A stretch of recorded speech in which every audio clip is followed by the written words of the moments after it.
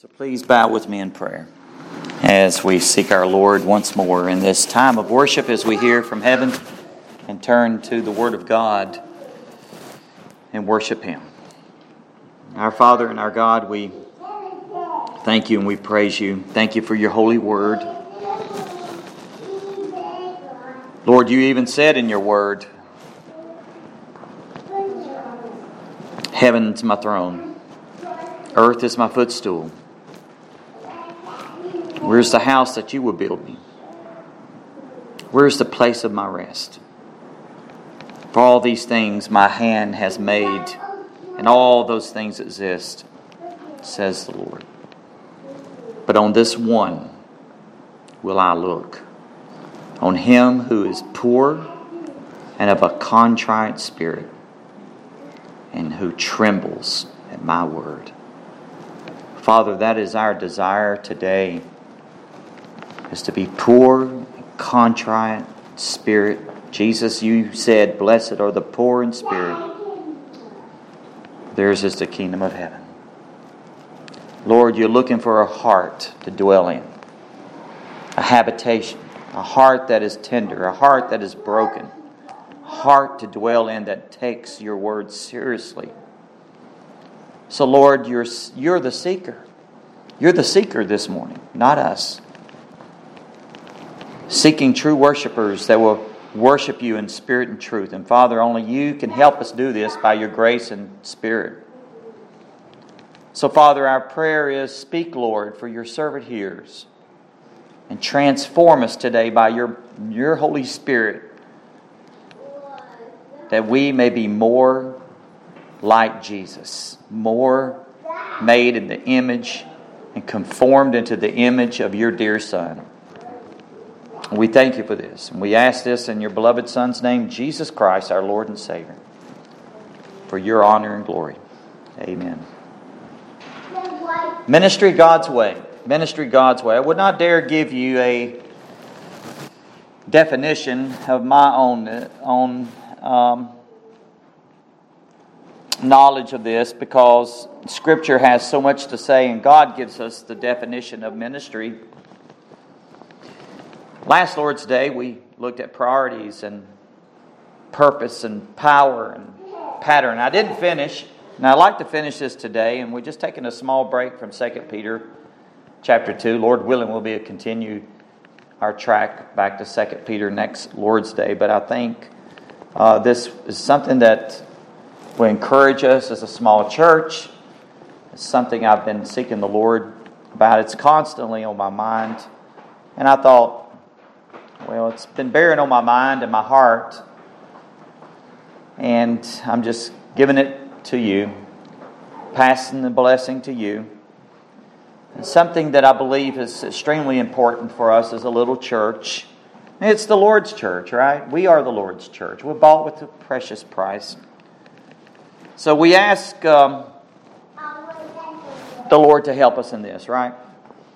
Now, let me begin in this introduction here, when asked about the effects of ministry on serving the Lord and others, and serving others, because that's really what ministry is, right? It's serving God first and foremost, and it's serving others. It's not about serving ourselves. We are to serve others. We're to serve God. That is our delight. That is our duty. My first inclination is to make clear that our primary focus is in serving should always be on what we give rather than what we get out of it. We give, not what we get out of it. Matter of fact, if you look in Acts chapter 20, verse 35, I like to begin here as a foundation, and we're going to move our way in Scripture, through Scripture, and try to get through as many Scriptures as possible, because the Bible says so much about ministry. Paul the Apostle here, if you notice in chapter 20, verse 35, says, by the Holy Spirit, he says, I've shown you in every way by laboring like this. He was a laborer for the Lord, that you must support the weak. Now that's giving, isn't it? That's ministry. He says, and remember the words of the Lord Jesus that He said, it is more blessed to give than to receive. Now, that's a powerful verse, isn't it? About ministry.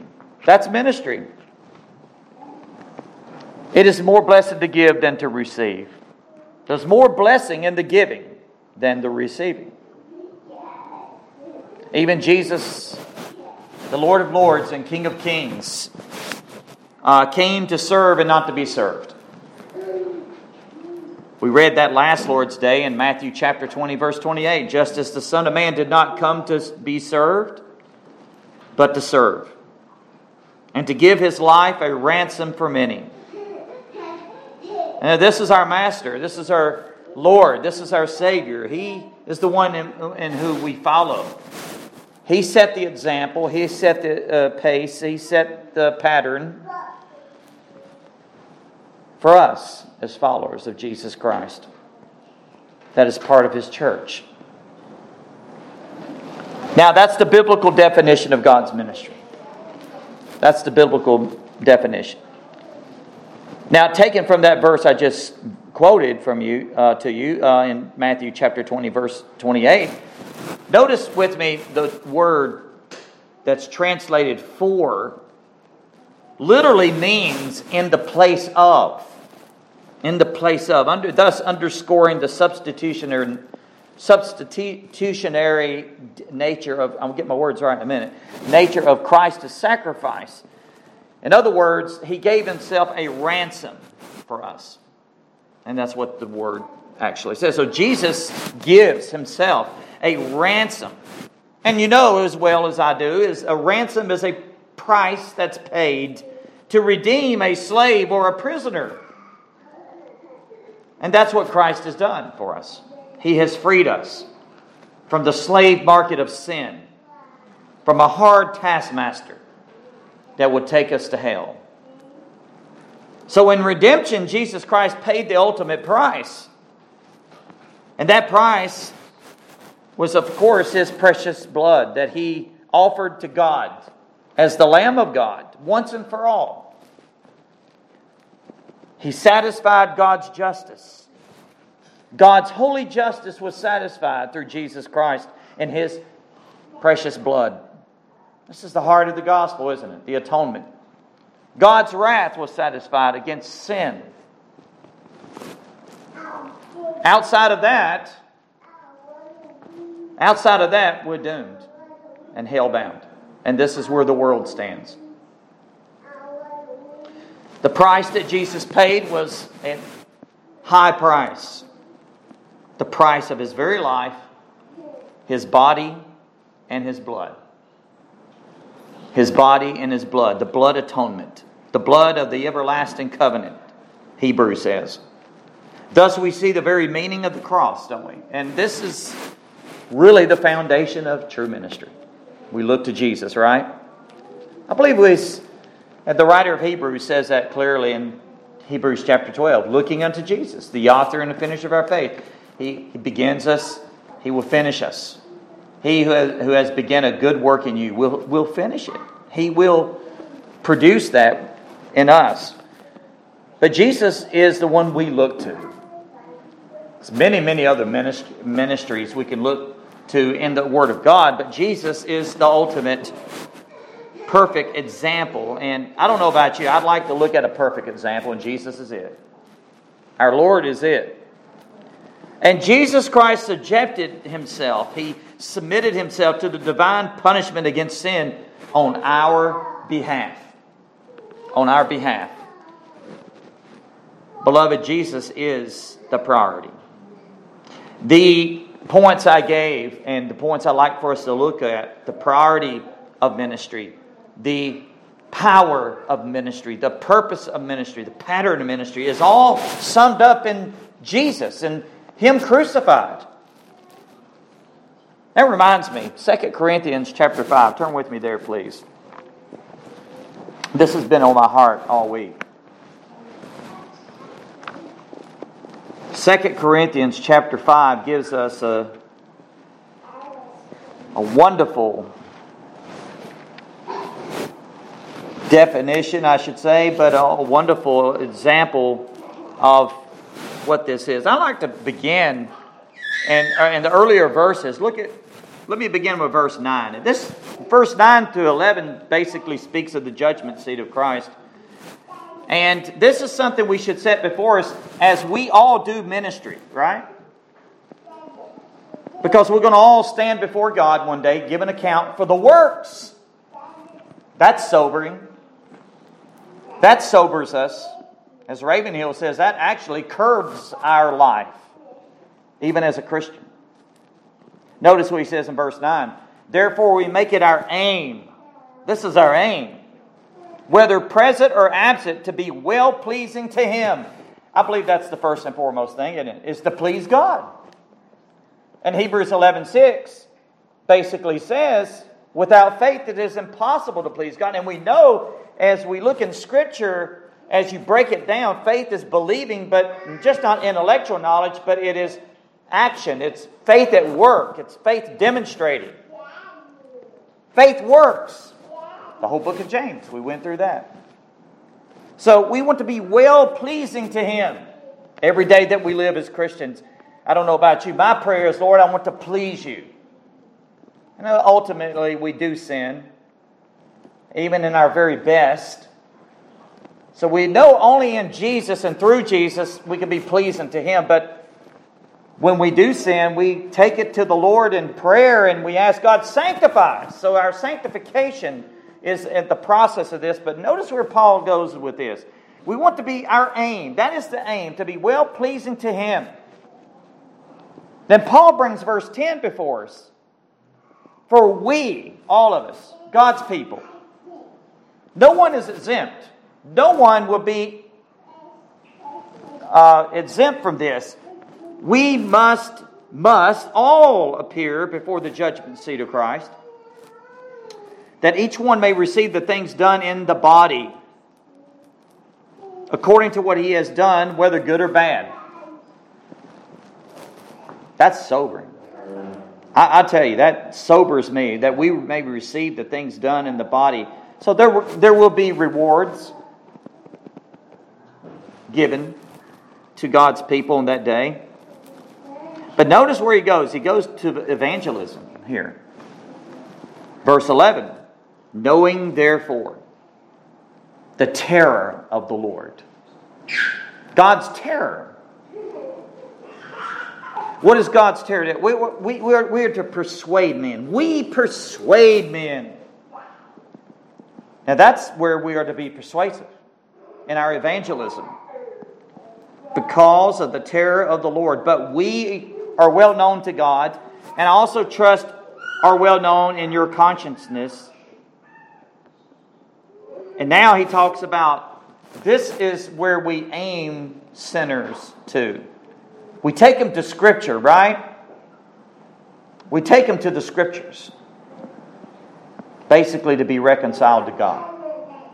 Because this is a world that is under the death penalty. They're dead men walking. Unholy.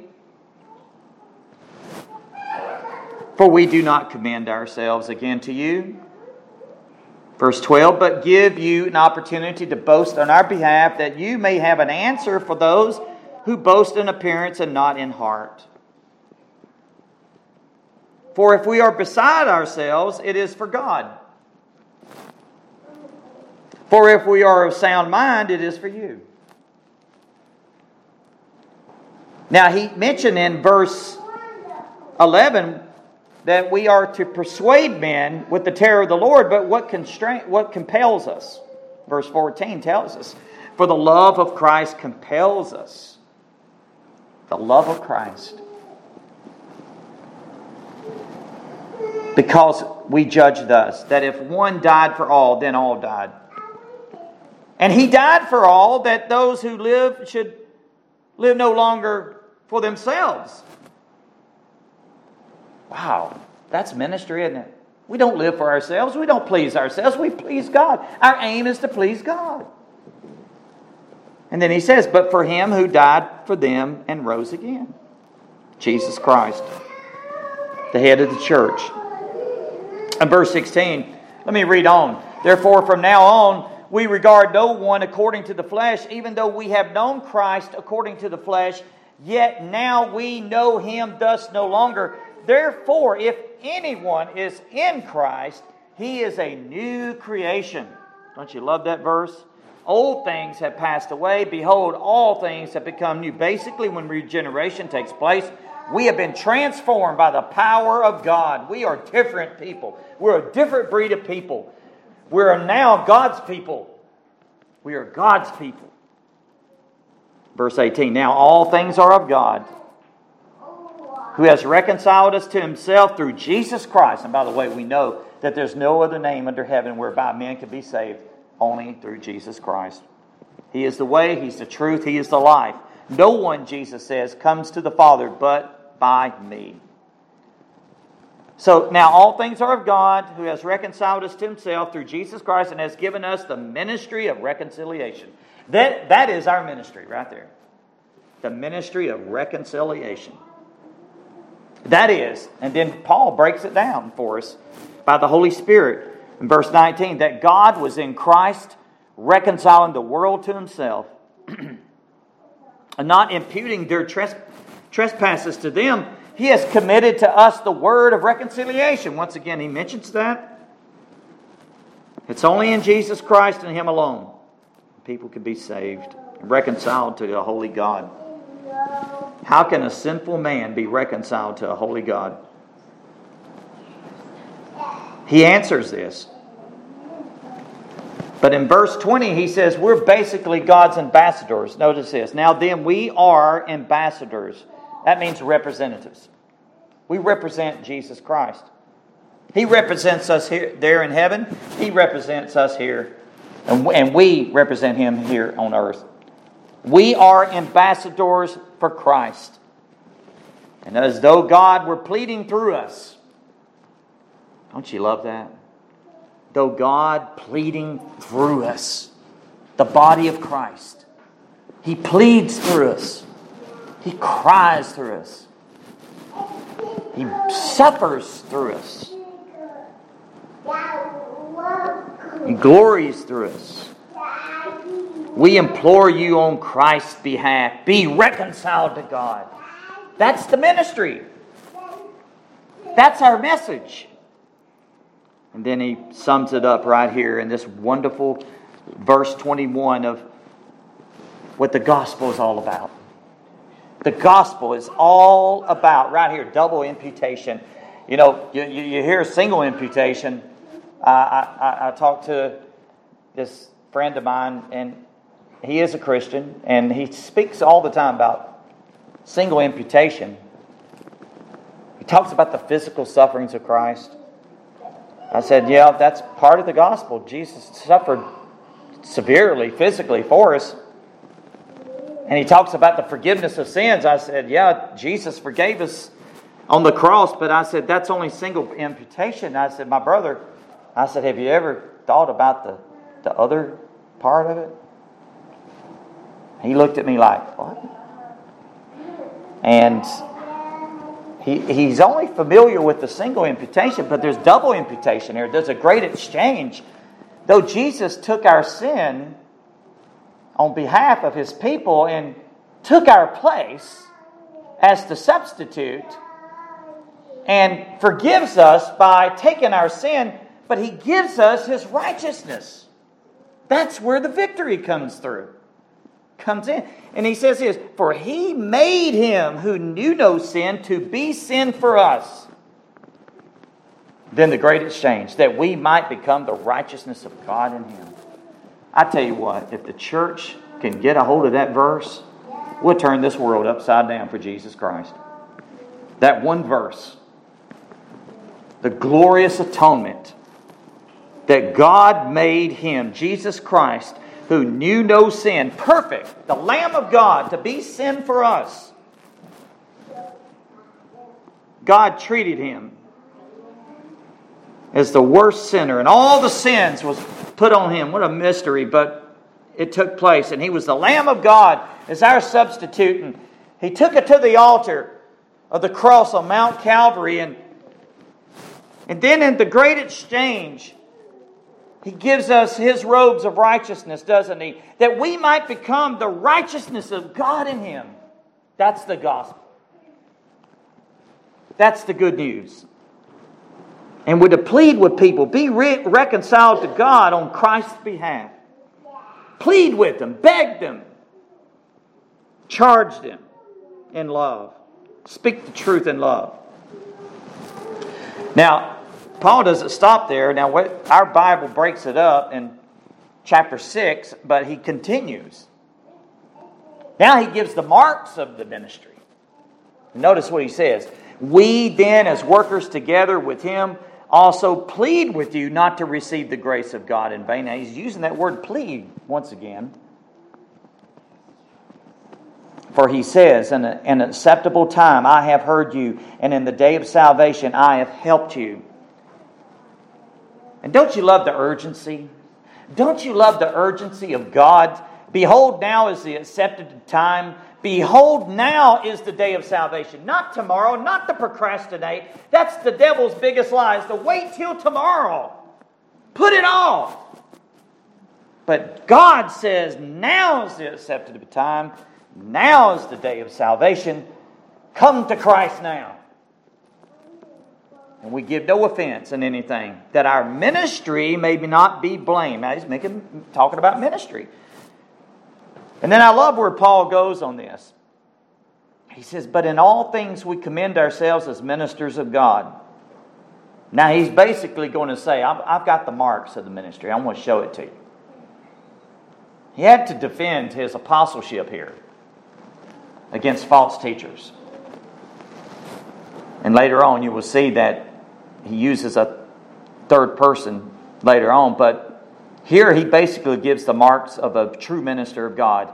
And notice what he says. In much patience, in tribulations, in needs, in distresses, in stripes, in imprisonments, in tumults, in labors, in sleeplessness, in fastings, by purity, by knowledge, by long-suffering, by kindness, by the Holy Spirit, by sincere love, by the word of truth, by the power of God, by the armor of righteousness on the right hand and on the left, by honor and dishonor, by evil report and good report, as deceivers and yet true, as unknown and yet well known.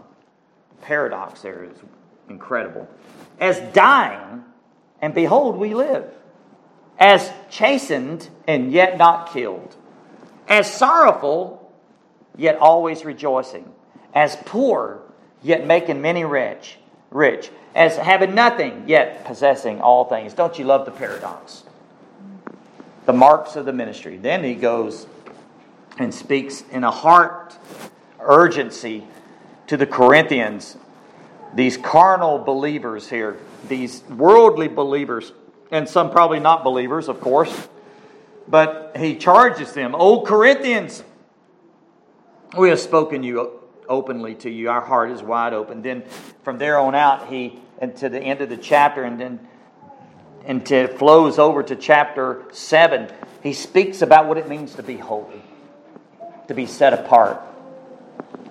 We are different people, aren't we? That's the ministry. That's the ministry of reconciliation that God has given us, and talks about those marks of the ministry. That's the ministry. Now, Jesus Christ our Lord is our first priority, isn't He, in ministry? And by the way, you read this in Philippians 3, Jesus was Paul's first priority. He says, I press toward the mark of the prize of the high calling of God in Christ Jesus. And he says, that one thing I do, I forget those things behind. I press toward the mark. That was his vocation. That was his call, and that is our call as well. We're effectually called into His family by the grace of God, but we are called to take the message to a lost and dying world. And I cannot help but think, the first thing always before us is our communion with God, to know Him deeper and more intimate, and then we take this message and take the love of God. And as he said, our aim is to please the Lord. And because one day we're going to give an account before God of all that we will do as children of God. So we must make our lives count for Jesus Christ. Life is short. This should be before us. And each one of us is going to receive the things done in the body according to what he has done, whether it be good or bad. So we, the terror of the Lord, we persuade men. But, as verse 14 says in chapter 5 of Corinthians, for the love of Christ compels us. Compels us. It's almost a word that drives us. It's like the engine. It's like the engine of a train. It's the thing that makes it go. It's the love of God. 1 Corinthians 13. Without that, we're nothing, right? That's ministry. That's God's ministry. And we looked at that last week. Loving God and loving others, right? Loving God, loving others. Jesus says, by this you shall know that you are my disciples if you have love toward one another. As we've seen also in Luke chapter 10, we saw the parable of the Good Samaritan, and that is actually how is it applied. It's applied in doing this in a daily life and reaching out to people that are lost and dying. And Jesus gave a wonderful parable to a lawyer that asked the question about eternal life. And the priority here is no doubt the most important, isn't it? And why we start with the priority, because the reason, it is the root and then there's the fruit. Now, this is always something we should have before us, and this is what Scripture speaks of. Proverbs 10:25 says this, when the whirlwind passes by, the wicked is no more. But, the righteous has an everlasting foundation. That everlasting foundation, what Solomon is talking about is the root. The foundation is Jesus Christ. Paul says, none of us no one can lay any other foundation that which is laid, which is Jesus Christ. Why? Why? Because the root of the righteous shall not be moved. That's why. We shall not be moved. The root of the righteous are planted in a good soil. You know, we actually see this in Psalm 1, don't we? It reminds me of Psalm 1. If you look at Psalm 1, and by the way, Psalm 1 is the introduction to the whole book of Psalms, the Psalter. The way of the righteous and the end of the ungodly. Blessed is the man who walks not in the counsel of the ungodly, nor stands in the path of sinners, nor sits in the seat of the scornful. Notice the pattern there. He walks not in the counsel of the ungodly, the wicked, nor stands, the walking, the standing. He stands. He does not stand in the path of sinners, nor does he sit in the seat of the scornful. There is a pattern that is declining. Walking, standing, sitting. Verse 2, but his delight is in the law of the Lord. You can actually say his delight is in God's Word. His delight is in the Word of God. His delight, isn't that our delight? It's God's Word, because God's Word is everything to us. He delights in it, and by the way, he shows it because he ponders on it. He meditates on it day and night. In his law, he meditates day and night. He just didn't say stop with day, did he? He just didn't stop with night. He said day and night. It's continual. Because that's his delight. And he shall be like a tree planted. There it is. The root of the righteous. Planted by the rivers of water that brings forth its fruit in its season. Notice that? The tree is planted by the rivers of water. Therefore, it brings forth its fruit in its season. It must have the water in order to produce the fruit. Whose leaf also shall not wither, and whatever he does shall prosper. And then he gives us a picture. The ungodly are not so, but are like the shaft which the wind drives away. Therefore the ungodly shall not stand in the judgment, nor sinners in the congregation of the righteous. For the Lord knows the way of the righteous, but the way of the ungodly shall perish. Then you go all the way through the whole book of Psalms, and you can go back to this psalm right here that introduces every one of the psalms and take it back to right there. So we see the effect effectiveness of ministry must always be measured by what truly brings glory, honor, and praise to God. Not what elevates us. God help us. Not man. We're just instruments of righteousness for the glory of God. We must decrease so Jesus increases, as John the Baptist said. That's the first law of ministry. So it's not what elevates us or makes us feel accomplished. And how sad it is in our nation, and even as you look about, you see man-centeredness. It's humanism. Even pastors are falling prey to that. They think that the church is all about them. Beloved, you and I know better, and what the Word of God says, and as Brother Keith says, Jesus says, it's His church. Upon my church. He purchased it. He's the head of the church. He purchased it by His blood. And how dare anyone rob God from His glory? As a little man gets behind a podium and a pulpit, and as most will be doing, few will be today preaching God's Word, but most will be basically telling stories and myths and everything else. And scratching ancient ears. It's not about man, is it? It's not about the preacher. It's not about us. It's about God. It's about Jesus Christ. Jesus is building His church. God not only sets the standard, by the way, God is the standard. God is the standard. I can back that up with Scripture. All you got to do is open the Word of God. It's all the way from Genesis to Revelation, right? But I do like to go to Colossians.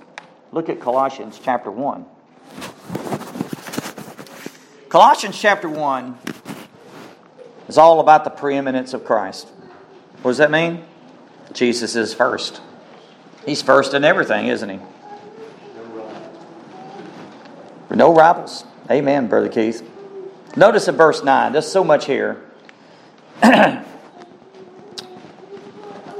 For this reason, we also, since the day we heard it, do not cease to pray for you. Now there's prayer. We're going to talk about that later. How important it is in ministry for all of us to be in an attitude of prayer. Do not cease to pray for you and to ask that you may be filled with the knowledge of His will and all wisdom and spiritual understanding, that you may walk worthy of the Lord, fully pleasing, being fruitful, there it is, being fruitful in every good work and increasing in the knowledge of God. Strengthened with all might, according to His glorious power, for all patience and long-suffering with joy, giving thanks to the Father who has qualified us to be partakers of the inheritance of the saints in the light. He has delivered us from the power of darkness and conveyed us into the kingdom of the Son of His love, in whom we have redemption through His blood, the forgiveness of sins. He is the image of the invisible God, the firstborn over all creation. For by Him all things were created that are in heaven and that are on earth, visible and invisible, whether thrones or dominions or principalities or powers. All things were created through Him and for Him. Speaking of Jesus Christ. Verse 17, and He is before all things, and in Him all things consist. And He is the head of the body. He's the head of the church, isn't He? This is His church. The church, the called out ones, who is the beginning, the firstborn from the dead, that in all things He may have the preeminence. He is to be first. In all things. In all things. So we see that ministry effectiveness, Jesus is to be first. I love verse 10, don't you? That you may walk worthy of the Lord. Worthy of the Lord, fully pleasing Him, being fruitful in every good work and increasing in the knowledge of God. You know, it's like Paul through the Holy Spirit, you know, as he mentioned earlier in 2 Corinthians, that we're going to all appear before the judgment seat of Jesus Christ, each one may receive the things done in his body according to what he has done, whether good or bad. And it's like here he gives us the tools, how we can be fully pleasing and how we can walk worthy of the Lord and all these things, and how we can be fruitful. We're not left without the knowledge of God in showing us, right? There's a process, then there's the result. And the results we leave up to God. But there is also that process and the fruit, I guess you could say. The process is walking worthy of the Lord. Walk basically encompasses the godly behavior that we are to walk in our everyday life. The way we talk, the way we behave ourselves, the way we react. And that's convicting, because therefore we need to be filled with God, and we need to demonstrate the fruit of the Spirit. So our walk encompasses everything that we do. Our walk with the Lord. Our personal holiness. That's the root. That's the fruit. Then the fruit. Fully pleasing Him. Being fruitful in every good work. And notice how bearing fruit brings God's glory, right? Bearing fruit gives God glory. Jesus speaks much of this. It lets people know we belong to Him for His glory and purpose. And when we bear fruit unto holiness, we are reflecting Jesus to others. We reflect Him. Go with me to John chapter 15. This is key, isn't it? Well familiar chapter that we know of, but how we need to keep this before us, because I'm telling you, the Christian life would not be effective and fruitful unless it's for John, what Jesus speaks of in John 15. Because Jesus is that true vine. Jesus is that true vine. And He says this, I am the true vine. And then He says, my Father is the vine dresser. Every branch in me that does not bear fruit, He takes away. And every branch that bears fruit, He prunes. I believe that's the sanctification. It's the pruning. That's sanctifying. That it may bear fruit, more fruit. You know this. You got a rose bush. It needs pruning at times, doesn't it? To have a more beautiful rose or fruit trees. There's a pruning process. And farmers know this, and in agriculture. They know all about the pruning process, and people who grow roses and plants and flowers, there's a pruning process for it to have just not better foliage, but to have the fruit, the flower. Jesus says that. Every branch that bears fruit, He prunes, that it may bear more fruit. So if you're chastened to the Lord in that pruning, it's going to bear more fruit because it's God's love. Then He says, and you are already clean because of the word which I've spoken to you. Isn't that wonderful? It's the word of Christ that cleanses us. The washing, the regeneration of the word. He says the truth in John 17. Sanctify them by the truth. Thy word is truth. That's the sanctifying element. That's why we need to stay in God's word. That's why we need to meditate on it day and night. Because there's a cleansing process, and that cleansing sanctifies us. And there is something there that the more we stay in it and delight in it, the further away we want to get away from sin and hate sin. And the more sin we sin ourselves. And then Jesus said it in verse 4, abide in me and I in you, the abiding. This is our relationship with Jesus Christ. This is our personal holiness. This is how fruit comes. As the branch cannot bear fruit of itself, it cannot bear fruit of itself, right? I haven't seen a branch do that. It has to have a vine. Unless it abides in the vine, neither can you unless you abide in me. Verse 5, I am the vine, you are the branches. He who abides in me, or you could say he who continues in me, and I in him bears much fruit. For without me you can do nothing. We need to keep that before us, don't we? Without Jesus Christ, not only we are nothing, we could do nothing. Our doing is nothing. Now, we're talking about effectiveness of ministry here. This is how we can be effective in ministry, by bearing fruit and abiding in Jesus Christ, by our personal relationship with Him and knowing Him. I don't know, every day that I live, it is my goal to know Jesus Christ more and more. Amen? Isn't that your goal? To press toward the mark of the prize that Paul says, that I may know Him in the fellowship of His sufferings and the power of His resurrection. That I may know Him. If anyone does not abide in me, he is cast out as a branch and is withered. And they gather them and throw them into the fire and they're burned. If you abide in me and my words abide in you, you will ask what you desire and it shall be done for you. And that doesn't mean name it and claim it either. He's talking about spiritual riches in Jesus Christ, the will of God. What is God's will? What God has for those that are in Jesus Christ. Not the physical. Anybody that thinks physical here and things are gainsayers, covetous, and eating up with themselves. He's talking about abiding in Him.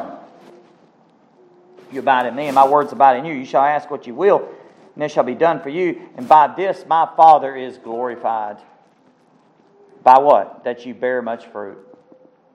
So you will be my disciples. There you have it. And that's key, isn't it? Is that priority is Jesus Christ and Him crucified. That's the priority of ministry. And by the way, after the priority of ministry, what comes next? The power of ministry. I really believe that. If we do not have the priority of ministry and knowing Jesus Christ, there's not going to be any power. Because the power flows from knowing Jesus Christ, because He is the power. The power comes from the foundation, the fountainhead, I should say, the foundation, Jesus Christ, the plumb line, the source. God is power, because power belongs to God, the psalmist says. For He is power, and the effectiveness of ministry is to come from the power of God through the Holy Spirit. Go with me to 1 Corinthians now. Let's see the power.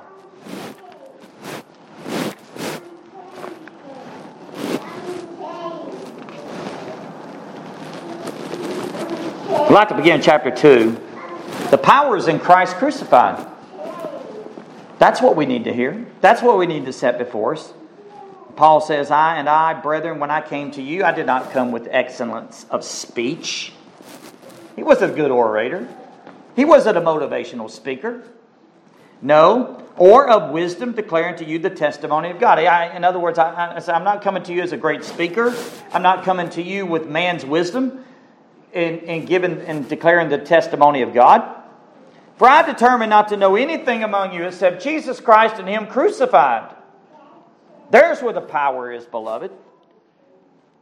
I was with you in weakness, in fear, and much trembling, and my speech and my preaching were not with persuasive words of human wisdom, but in demonstration of the Spirit and of power. How we need this today. That your faith should not be in the wisdom of men, but in the power of God. And he goes on, however, we speak wisdom among those who are mature. Yet not the wisdom of this age, nor the rulers of this age who are coming to nothing. But we speak the wisdom of God in a mystery, though the hidden wisdom which God ordained before the ages before our glory, which none of the rulers of this age knew. And had they known, they would have not crucified the Lord of glory. God in His sovereign plan allowed it to happen. They didn't know it. Their eyes were closed. Christ was crucified.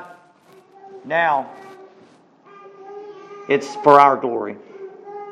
But as it is written, verse 9, eye has not seen, nor ear heard, nor have entered into the heart of man the things which God has prepared for those who love Him.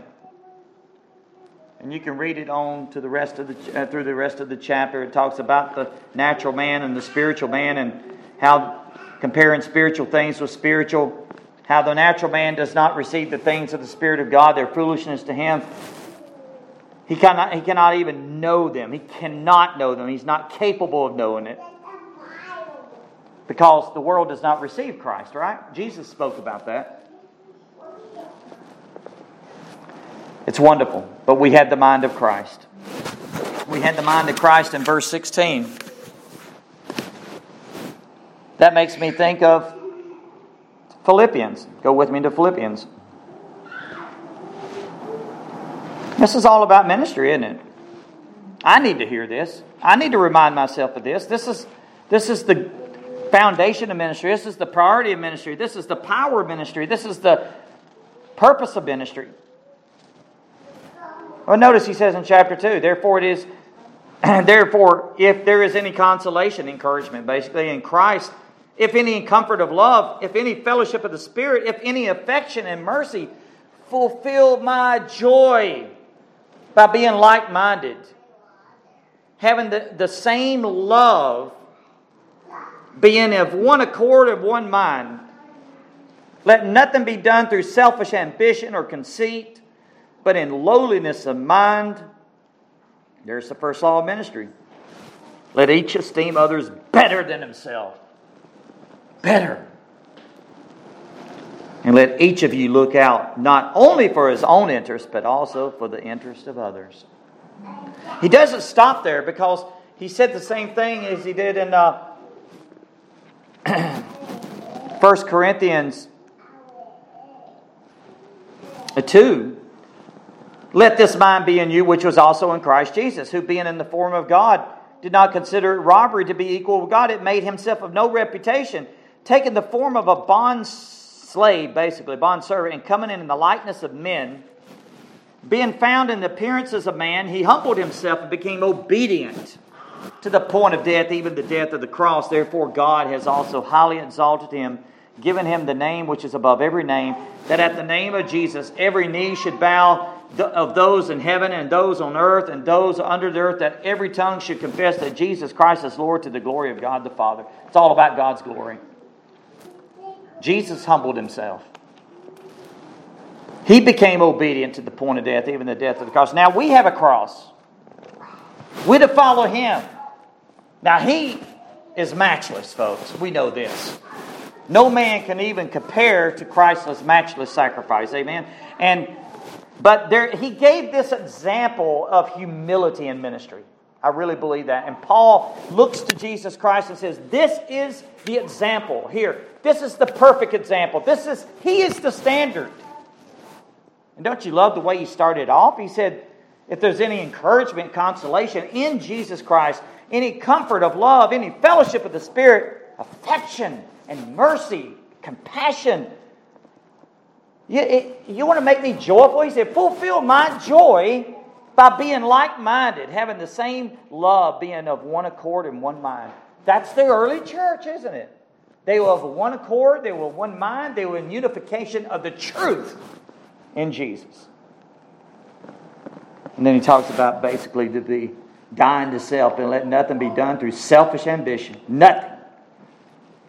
Conceit. Selfish ambition, conceit.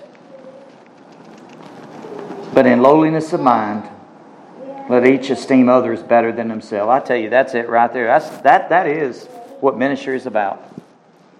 Well, my time is going away, but there's a few other points I'd like to bring out here. There's the priority of ministry. There's the power of ministry. There's the purpose of ministry. What would that purpose be? I believe the purpose is, we looked at this verse last week, but it's contained in Ephesians chapter 4. Now, ultimately, let me say this. The grand purpose at the end of the line, when we go to be with God in eternity, when we stand before the judgment seat of Jesus Christ, is for the glory of God. It's really for the glory of God. But Ephesians 4 gives us, and if we break this down, there's purposes for spiritual gifts that God has given us each in a measure. Look at verse 7 of chapter 4. But to each one of us, grace, God's favor, was given according to the measure of Christ's gift. Therefore, he says, when he ascended on high, he led captivity captive, he gave gifts to men. Now this, he ascended, what does it mean? But that he also first descended into the lower parts of the earth. That he basically came to this earth, into this dark earth. He who descended is also the one who ascended far above all the heavens, that he might fill all things. And Paul just unpacked that, the meaning of that, in Philippians 3, right? And then he says this, and he himself gave some to be apostles. These are the gifts to the church. The apostles, some prophets, some evangelists, some pastors and teachers. That's the big M of ministry. And then he says the small M of ministry, for the equipping of the saints, for the work of the ministry, for the edifying of the body of Christ, of building it up. In verse 13, till we all come to the unity of the faith and the knowledge of the Son of God, to be a perfect man, a mature man, to the measure of the stature, the fullness of Christ, that we should no longer be children tossed to and fro, carried about with every wind of doctrine by the trickery of men and the cunning craftiness and deceitful plotting, but speaking the truth in love, may grow up in all things into Him, this is maturity, into Him who is the head, Christ, from whom the whole body joined and knitted together by what every joint supplies, according to the effective working by which every part does its share, causes growth of the body for the edifying of itself in love. Folks, that is the purpose of ministry. First, we see the unification of understanding of the faith and a deep, intimate knowledge of the Son of God, a like-mindedness of the truth, speaking the truth in love, core convictions of the Word of God, such as, you could basically say it is the knowledge of the Son of God. What is the gospel? Who is God? Who is man? What is Scripture? What is regeneration? What is sanctification? What is justification? What does it mean to be justified by faith alone? What is glorification? Basically, the whole counsel of God, right? The whole counsel of God. And Paul says he did not shun to declare that. That should be our duty as ministers of God. How are we to live in this world? How are we to live in this world as followers of Jesus? Sum it up, the whole counsel of God. Well, we see this basically unpacked by the Apostle Paul. Now, go with me to Hebrews chapter 6. Now he's talking about maturity, right? The writer of Hebrews speaks about this in the opening verses of chapter 6. Now there's progression, but there's also the peril of not progressing. I think to progress, we need to see the warnings about the peril of not progressing. Therefore, leaving the discussion of the elementary principles of Christ, let us go on to perfection, not laying again the foundation of repentance from dead works and of faith toward God, of the doctrine of baptisms and laying on of hands and of resurrection of the dead and of eternal judgment. And this we will do if God permits. And then you see these powerful warnings. That's very sobering. For it is impossible for those who have once enlightened, have tasted of the heavenly gift, have become partakers of the Holy Spirit, and have tasted the good word of God. Now he's talking about those that are apostate, folks. And of the powers of the age to come, if they fall away, to renew them again to repentance, since they crucified again themselves the Son of God and put Him to open shame. Now, but what I want us to focus on here is the going on. Let us go on to perfection. Perfection. And don't let the word, what he says here, therefore leaving the discussion of the elementary principles of Christ, throw you off. That word leaving does not mean to despise or abandon it. It basically means that you to embrace it, but what he's saying is the basic doctrines, rather than they are the place to start, not to stop. They are the gate of the entrance of the narrow road to salvation in Jesus Christ. To that narrow road, this is the way that we come into salvation. Is these foundations, repentance from dead works and faith toward God. Basically what he's saying is, but knowing those things are the foundation of your faith, go on to perfection, maturity. Don't let the word perfection throw you off, because none of us could be as perfect as Jesus Christ, right? But that scripture there, perfection means maturity. To mature. Let us go on to maturity. Let us be carried. Let us be carried to salvation. What he's saying. Maturity. It's not a matter of the learners being carried by by teachers, right? It's the Spirit of the living God, the Spirit of truth that leads us, that guides us, of being carried forward by God. Well, there's much there. Well, there's the priority of ministry, the power, the purpose, and there's the pattern. Let's look at the pattern very quickly and before we come to some personal application very quickly. The pattern is no doubt found in the life and ministry of Jesus Christ, as we looked at last Lord's Day. And it's given to us in the book of Acts, right? Go with me to Acts chapter 2. Folks, I've preached this before when Redeeming Grace was first come about, and we had many more. And actually, I really do believe there was reason and purpose why some had to move away, like our dear sister Lillian. We had the Kleindienst, they had to move away. But we did have some others that moved away by falling into sin, right? And it broke our hearts, didn't it? Because we reached out in love. We did what the Scripture says. We sacrificed. We humbled ourselves. We wanted to meet the needs. But on their own choice, unfortunately, a so-called brother went away and went astray, and it broke our hearts. Now we pray for him. We pray for these people. But you know something? The pattern of ministry is found here in Acts, isn't it? The whole book of Acts, really, but this is really paramount. Look at verse 40. With many other words, he testified and exhorted them, saying, "Be saved from this perverse generation." Then those who were gladly received, now listen to this, gladly received his word, they gladly received it, were baptized. And that day, about 3,000 souls were added to them. This is a harvest. After Peter preached a powerful sermon, you can read it in the sermon in chapter 2. Peter's sermon from verse 14 all the way to verse 39. Powerful sermon.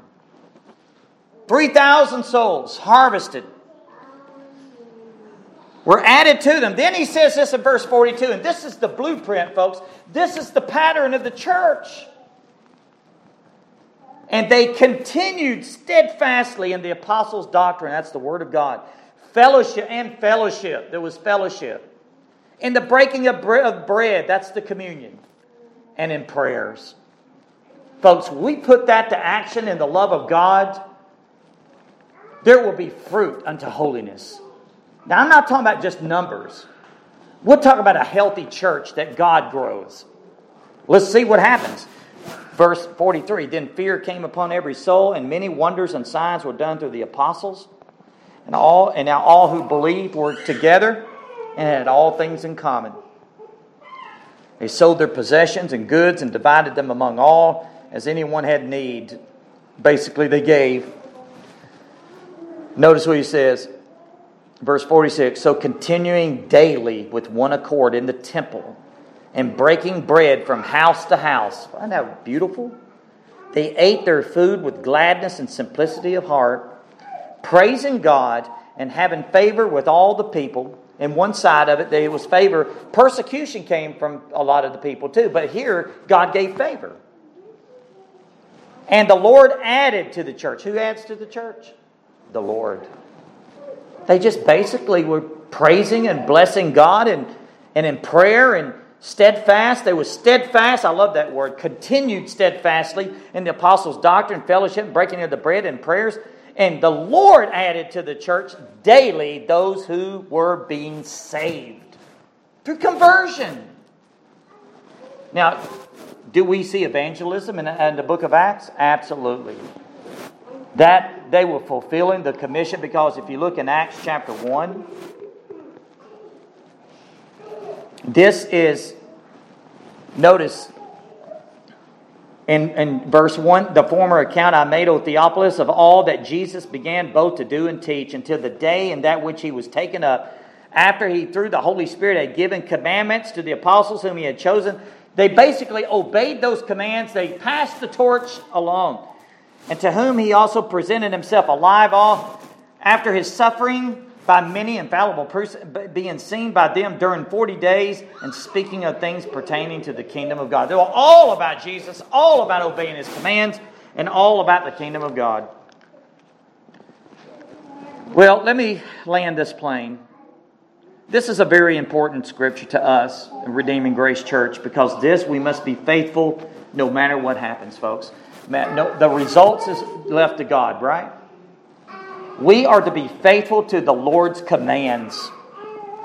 And I thought of two things. I said, number one, I believe trusting in the Lord in this, but doing our part is what God has commanded to us. Proverbs 3, 5, and 6, and you well know this verse, and provides a good reminder of how we are to line up and submit to God and not to rely on our own strength and wisdom in ministry. Notice what it says in Proverbs chapter 3. Don't you love the Proverbs? It shows us how to behave as God's people. Proverbs 3. Notice what he says.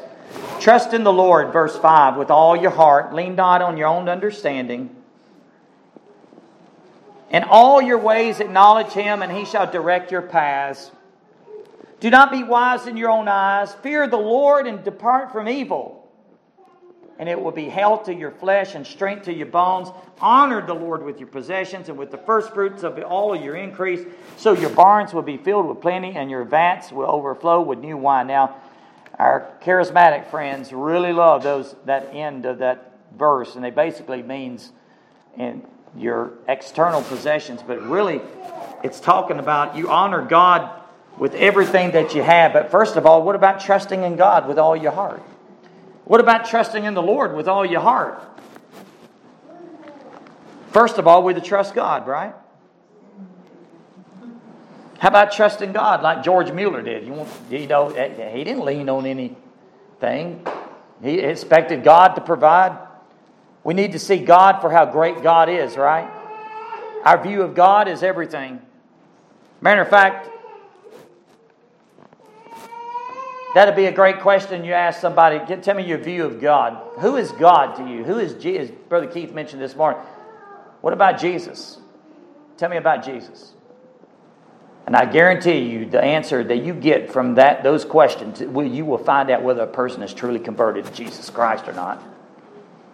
What kind of view of God? Do they have a low view of God, a high view of God? Who's Jesus to them? Hey, is it the Jesus of the Bible, or is it the Jesus on the chosen, on this Netflix stuff? That I don't see it. It's a different Jesus. High view of God for who Jesus is. High view of God, who God the Father is, who the Holy Spirit is. That God is holy, holy, holy. He's true and faithful and worthy of all glory. Trust in the Lord with all your heart. We could go on again and again in pursuit of God and pleasing to Him, but He speaks about next, lean not on your own understanding. We're not to lean on our understanding. We go to the Word of God, don't we? We trust in God, and we trust in the one that never has failed His people. As Brother Willem read from Deuteronomy this morning about possessing the land, I kept thinking to myself, it was faith. The faith that pleased God. And He said, go take the land. I've done this for you. I fight your battles. I give you the strength. You go in His name, God's name, no matter what, if there's giants in the land. You don't look at the giant. We don't look at the giants. We look at God. Amen.